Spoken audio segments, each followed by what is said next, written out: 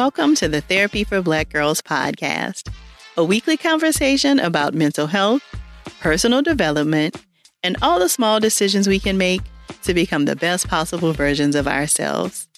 I'm your host, Dr. Joy Harden Bradford, a licensed psychologist in Atlanta, Georgia. For more information or to find a therapist in your area, visit our website at therapyforblackgirls.com. While I hope you love listening to and learning from the podcast, it is not meant to be a substitute for a relationship with a licensed mental health professional.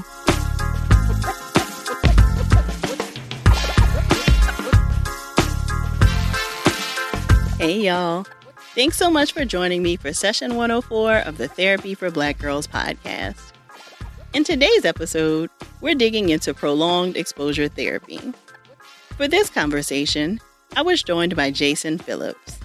Jason is a life coach, psychotherapist, and lecturer who advocates relentlessly for prosperity and wellness to strengthen individuals, couples, families, and communities across the globe.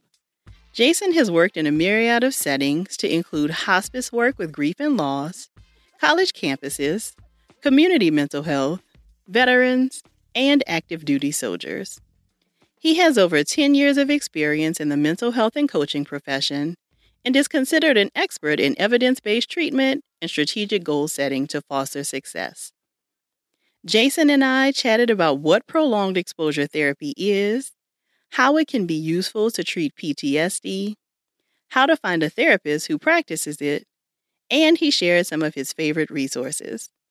If you hear something while listening that really resonates with you, please be sure to share it with us on Twitter or in your IG stories using the hashtag TBGInSession.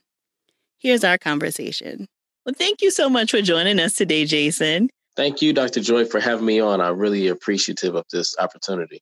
We met, of course, on Instagram, and you were participating in our 3 for Thursday, which is the live video we do on Facebook and Instagram every Thursday. I was like, okay, this guy seems like he really uses this prolonged exposure therapy as a modality. And so I would love for him to come and talk with the audience about this. So can you tell us, Jason, let's start by talking, and of course, on several episodes, we've talked a little bit about PTSD, but nothing in depth. So can you tell us what PTSD is? Good question. Yes. So PTSD is a form of anxiety. So it's an anxiety disorder where an individual has suffered some type of traumatic event. And since that event, they have significant distress. So it's causing them to lose sleep, possible nightmares, avoiding things that remind them of whatever happened. And sometimes they have recurrent images of that event. So some type of flashback.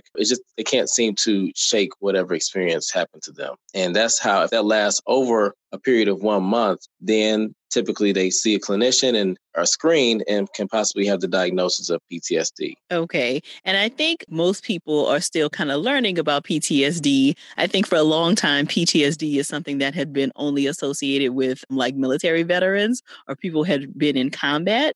And of course, there are tons of different traumatic experiences that you could have that could lead to a diagnosis of PTSD. Dr. Joy, you're right. A lot of times it is typically paired with soldiers in combat, but PTSD, the trauma could come from sexual assault. It could come from an accident, whether it's a car accident. There could be anything traumatic that has happened to you, a specific event. It could be if you were abused, some type of physical altercation. So yeah, it's just not limited to combat, war, or soldiers.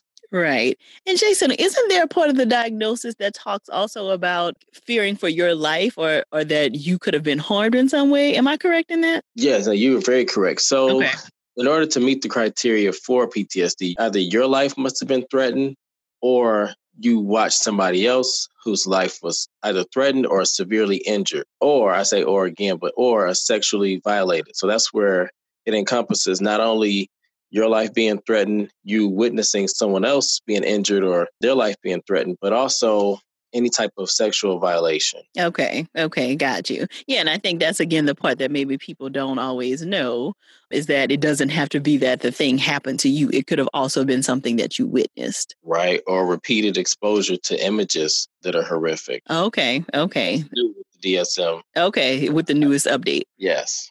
Got you. Okay. So, Jason, you, of course, practice something called prolonged exposure therapy, which is kind of a gold star recommendation in terms of treating PTSD. Can you tell us more about what prolonged exposure therapy is? Yeah, so prolonged exposure therapy is an evidence-based treatment. So there's been decades of research to prove that this treatment works for individuals with PTSD. And in summary, prolonged exposure therapy has two big components in it. One of those components is imaginal exposure, and another is in vivo exposure. And with prolonged exposure therapy, the person is telling their story, not like you tell somebody what happened, but they're telling their story, or they're scripting the trauma in first person, so as if it were happening now. And when they're telling a story, it's recorded. And the reason it's recorded is because part of the exposure therapy is to go back and listen to that recording. And again, there's two big components: the imaginal exposure, so you're actually telling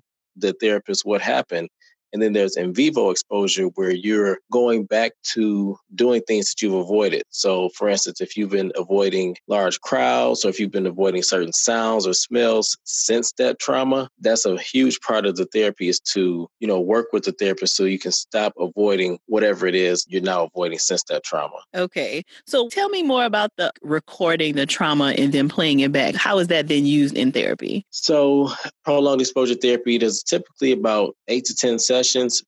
So you don't start off recording the sessions, or you do start off recording the sessions, but you don't start off recording your actual trauma. Session 3 is when you actually describe what happened to you. And with that, to answer the question, as far as recording it, you record it and you listen to it daily, at least once per day, so that you not only just hear what happened to you, but you kind of habituate to your story. So no longer do you want to be so aroused when you're talking about this traumatic event. You want to be able to listen to it and hear some things that you may have missed. Maybe you're blaming yourself, and by recording to it, you can hear, wait, I was scared in that moment, so maybe I didn't cower, or it wasn't my fault. And a lot of times you can't hear that when you're talking about it, but when you listen to it, you hear it differently. Oh, okay. And this, for those of you who are listening, this is something that I know very little about. So I'm learning at the same time as you guys are. So this definitely sounds fascinating.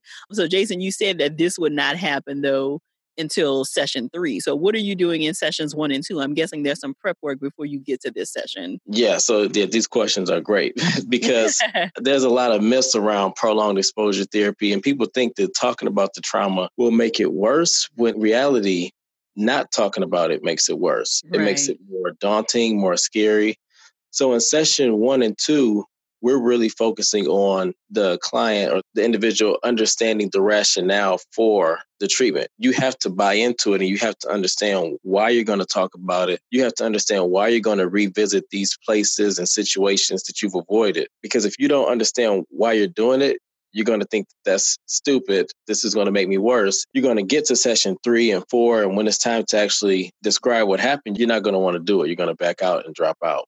So sessions 1 and 2 focus on building rapport with the client and actually going over some common reactions to trauma, because losing sleep, having intimacy difficulties, whether it's accepting love, giving love, fear, being angry at the world, being angry at yourself, all of these are common reactions to trauma that we just don't know about. We think we're the only one experiencing this. So the therapist and the client spend the whole hour, and these sessions are typically 90 minutes, because there's just so much information being processed.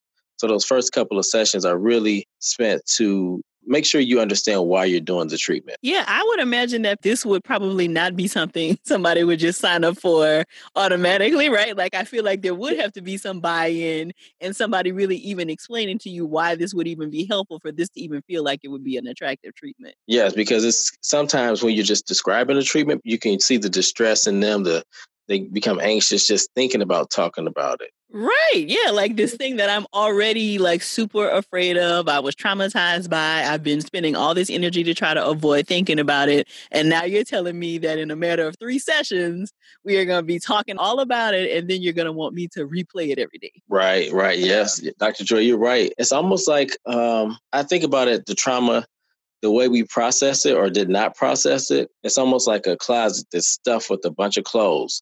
So when you and the therapist work through it, you're sorting out the trauma, you're taking things out, you're giving some stuff away. So then you can open that closet door and all the clothes don't just pour out, but you can actually see what's going on and be able to look at it from a different lens. I love that, Jason. So you said something really interesting in terms of like somebody listening back to the replay of their telling the story, that they may realize that they can like point out some emotions that they missed or their pieces that they missed. Is this something that you're training them to do, or like how do you move through session 3 to them having this homework then of like re-listening? What are the instructions for like when they're listening at home? So another good question. So there's a lot of homework involved. I will say that this is a very intense treatment protocol. You would want to designate at least 1 to 2 hours per day, because you need 1 hour to listen to the session and 1 hour to do the actual in vivo exposure homework assignments. And before we get to session 3, where you're actually talking about your trauma, we're going to rate that. We're going to have a scale where you can measure your level of discomfort or distress from 0 to 100. So you pick what that scale looks like. You know, we have what's called anchor points. So you would describe what's your 100, what's your 0, what's your 50. That way, when you're going through the imaginal exposure, I'm going to be asking you every 5 minutes, where's your level of distress? And you'll give me a number and you'll get right back to the trauma. So it's not really conversational. So it's very different than traditional psychotherapy, because you're going to be doing a lot of talking. I'm going to be asking you probing questions. I'll be making sure that you stay engaged and you're not telling me in the third person, but you're actually describing what's happening in the moment. That it's called a SUD scale, but it's a subjective unit of distress scale that you're going to, again, every 5 minutes, give me a number. And that way, as the sessions progress, we can easily see whether your SUDs are going down or up. Okay. And if they're going up, then what happens? If they're going up, we will look at what is happening.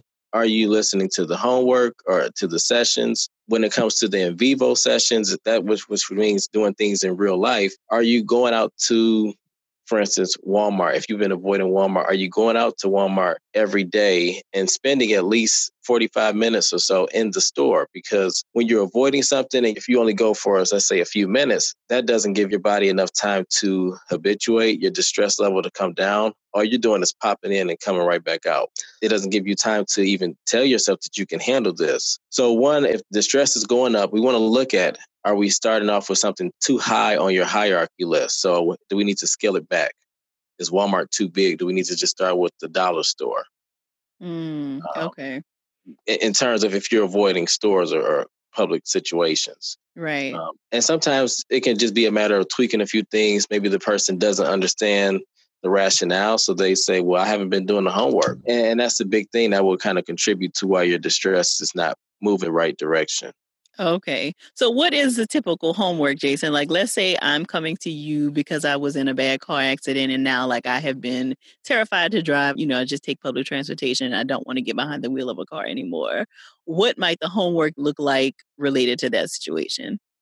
You would guide me how we will build your hierarchy list. So it probably would be something like just you not even driving, but sitting in the car. Well, some people are more comfortable with others driving. Some people want to drive themselves.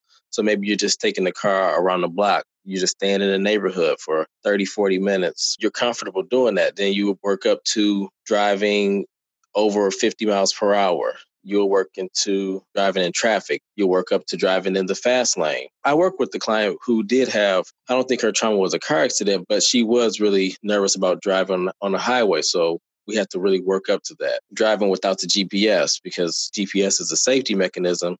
And even though some place you know where to go, you're afraid you're going to get lost. So that's how we would kind of work your way up to that. Got you. And are you teaching any kind of grounding exercises so that people can kind of manage their anxiety in these situations? Is that also a part of the homework? That is. So in session 1, we go over breathing retraining, where you teach yourself how to relax, how to slow your breathing down, and how to focus on your breath.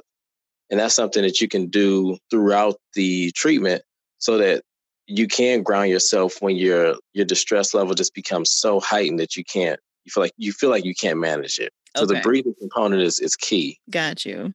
So session 3 is where you tell the story and you record it. What is happening in the rest of those sessions? So session 4 up until the last session, and that can fluctuate depending on the person. You're coming in, we're going to go over the agenda. So I'll ask you about your homework. What was that like? Making sure you complete the homework. If you did not complete the homework, I want to find out what barriers got in the way, what stopped you. Then we'll go over the imaginal exposure. So you're going to recount your trauma. We're going to do that typically about 30 to 40 minutes on that. So depending on what the traumatic event is, we may go through your trauma 3 to 4 times. And for some people, there's not a certain moment. There may be multiple moments. Say, for instance, somebody was in a really bad fight. So there was maybe one part where they were being choked, and that was really distressing. Then there was another part where they were calling the police, which was really distressing. So this may have taken place over the span of 2 to 3 hours, possibly. We're not going to have time for you to walk through that whole 2 to 3 hours. We're going to focus in on what's called hotspots. Those are moments of distress you can really pinpoint and highlight where you really feel like you're in danger and they're still bothering you. So during those sessions 4 till the end of treatment, we're going to narrow down the hotspots and really talk through those to the point where the distress is no longer present. And so that's really what the rest of treatment is kind of you retelling the story until your level of distress feels much more manageable. Right. So you're retelling the story, and then you're also working through your hierarchy list, which consists of anything that you put on the list that you've been avoiding. So it could be, and it's not always things like if you're using an example of driving, it may not just be driving, but maybe now since the car accident, you don't talk to certain people who were in the car. You don't talk to your family. You don't talk to friends. You don't watch any movies that have anything like to do with the cars. So we're putting all of those things on the list. So maybe you used to work out. Now you don't go to the gym anymore. That's going to be on the list. Anything that's altered your lifestyle will be on that list. And is there ever a case where you are doing some of this with them, Jason? So some of this in vivo work, is it always on their own, or are you accompanying them for some of this? Now, some clinicians do, but typically is mostly really empowering the client to do this on their own. Mm-hmm. They'll record it. There's what's called a PE Coach app, so they can kind of jot down what the activity was, what their distress level was, and then we'll review the homework in session. There's a major component. So to kind of recap, we go over the homework, we talk through the trauma, and then we process the emotions, whatever came out of when you were recapping your trauma. So for instance, if there was a car accident and you're telling me the story, a lot of times we forget certain pieces of the accident. And it's always amazing how we remember certain things after session 3, 4, 5. Up until the end, we're starting to remember the car that was in front of us, what the car looked like, what song was playing on the radio. And we process all those things. In doing so, we figure out, hey, maybe I've not been doing this because of, I don't listen to, let's say, Tupac, because Tupac was on the radio at the time, and I didn't put that connection together. Right. Okay, so it's also helping them to try to remember any pieces of the story that may have caused them to avoid new things that they didn't even think about at the moment. Right. Yes, Dr. Joy, you're right. Mm-hmm. Or again, using the example of the accident, they could be blaming themselves because they swerved and hit the median, but then going through the exposure, you figure out there was a big pothole in the road that you were trying to avoid, or there was something, there was no where for you to turn. If you swerve right, you would have hit somebody else and endangered them. And we forget those key pieces when we're in the moment, and we start to blame ourselves or blame whomever. And so it sounds like, how much time then, are all of the sessions 90 minutes or just those first 2? No, all of the sessions are 90 minutes. So we dedicate roughly about 10 minutes to the homework, 30 minutes to the imaginal exposure, another 30 minutes to the processing of the emotions, and then another 10 minutes to go over the next homework assignment. Got you. Okay, so in that 30 minutes of processing the emotion is when you might point out like some of the connections that you're seeing made between like what they told you in session 3 and now in session 6, an element that they forgot. Yes. Okay. So we kind of always keep in the log of that. And it's really important for the clinician to be present, to remember, to take notes. Because when you're talking about something so serious and so important to the patient, you definitely don't want to ask questions that you should have known at this point in the session. Okay. Is it standard for you to record your own sessions so that you maybe can like go back and watch so you remember like any details, or is it all note taking? No, that's a great point. So when I was trained on the protocol, I did have to record the sessions, and somebody listened to them and provided me with feedback to make sure that I was certified, that I could pass the certification process. Now I don't record the sessions. When I was first starting to begin the treatment or administering the treatment, I would have our sessions recorded. Got you. Okay. So And Jason, it's different. go ahead. Go ahead. It's different for what? I was going to say it's different to listen to yourself being recorded. So the first couple of sessions, they're recorded as well. And that helps you so that when it's time to talk about the trauma, you're not so focused on how you sound on the speaker.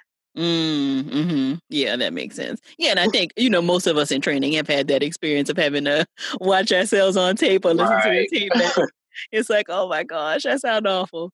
Yeah. Yeah. So are there certain people, Jason, that this would not be a good fit for? If you're actively suicidal, we would want to manage the crisis first. So that would be somebody who we would not provide the treatment for. Okay. There's a lot of myths about, people who maybe you have a substance use addiction. You still could follow the same protocol and you could do the treatment. We would just want to make sure that you're not drinking while you're doing the exercises. So as long as you can manage that, we wouldn't prolong treatment just because you have an addiction. Mm-hmm. I would imagine it might be difficult to do some of this also with anybody who's having any like disruptions in reality. Yeah. So like if you have any type of psychotic disorder, and again, it's on a case-by-case basis, but you don't want to try to administer the treatment to someone who doesn't fit the criteria. So, for instance, a lot of times PTSD and generalized anxiety disorder can look similar. And if you don't have an accurate diagnosis and you're trying to do PE with somebody who doesn't have a trauma, but they are anxious about everything, or a lot of things, I should say, then you're going to run into a roadblock if there was not a specific event where they felt like they were threatened or there was an injury. Because as they're telling a story, you're not going to be able to challenge their emotions because the trauma wasn't there. I mean, a lot of times when people have generalized anxiety disorder, the anxiety doesn't necessarily come from like some traumatic experience. And so there isn't really an emotion to connect it to. Yeah, that's correct. Somebody else who would not be a good candidate, personality disorder, so like antisocial personality disorder, you want to make sure, again, some people may have been in multiple fights and committed numerous crimes, and it may seem traumatic, but then if you try to administer the protocol, the person will actually say, well, I enjoyed this physical altercation. And so when you're trying to manage their distress, you're going to run into a roadblock. Right, because they really don't have any distress. Right. At least related to what you think might be trauma. Exactly. Got you. So it sounds like a lot of this really depends on an accurate diagnosis. Having an accurate diagnosis is so important. Okay. Are there any other uses for PE, Jason, besides PTSD? Well, it's still, if you have certain phobias, you would still use a component of it, which would be the exposure therapy. Right. If, say, you're afraid of spiders or snakes, you can still use the exposure component. But for PE in particular, PTSD would be the primary use of the treatment. Okay. So, Jason, if somebody's listening and they're thinking like, okay, even though this sounds like I might not want to do this, it sounds like it actually could be good for me. How might they find a therapist who is trained administering PE? I would send you a few links to sites that have actual clinicians who are trained in the protocol, because you don't want to just seek out we're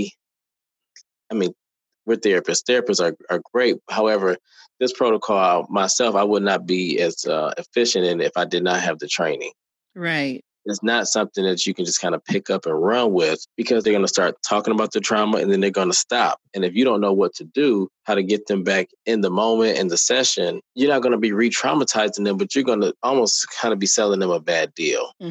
Because they're going to walk away from the session thinking that, hey, this wasn't helpful. If you don't understand the rationale, you're not going to be able to sell it, to provide them with the confidence and the reassurance that they need.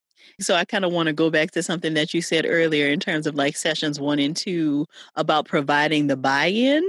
You already kind of mentioned that people are like, oh, how is that going to help me to retell this? Are there other common things that come up for people when they are maybe a little resistant to trying this? I would say figuring out the time. And also you want to make sure that your spouse or your family, they don't necessarily need to know what you're discussing in the session. But I found when working with certain individuals, if their family knows that they are going to be dedicating a significant amount of time to this treatment, then that helps them because they have more support at home. So they're less likely to avoid. Is there ever a point where you might bring family members in as a part of the session or no?